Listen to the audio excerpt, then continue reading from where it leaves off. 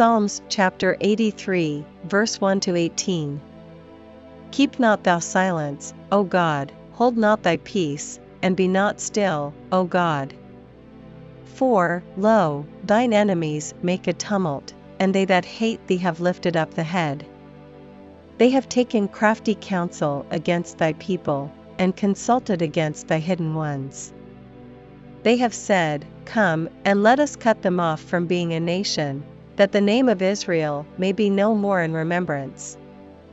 For they have consulted together with one consent, they are confederate against thee. The tabernacles of Edom, and the Ishmaelites, of Moab, and the Hagarenes, Jebel, and Ammon, and Amalek, the Philistines with the inhabitants of Tyre. Assur also is joined with them, they have holpen the children of Lot. Selah. Do unto them as unto the Midianites, as to Sisera, as to Jabin, at the brook of Kison, which perished at Ender, they became as dung for the earth. Make their nobles like Oreb, and like Zeb, yea, all their princes as Zebah, and as Zalmunna, who said, Let us take to ourselves the houses of God in possession.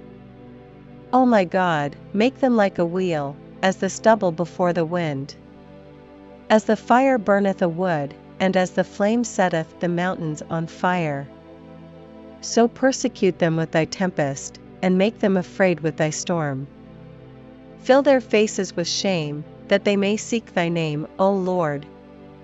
Let them be confounded and troubled forever, yea, let them be put to shame, and perish. That men may know that thou, whose name alone is Jehovah, art the Most High over all the earth.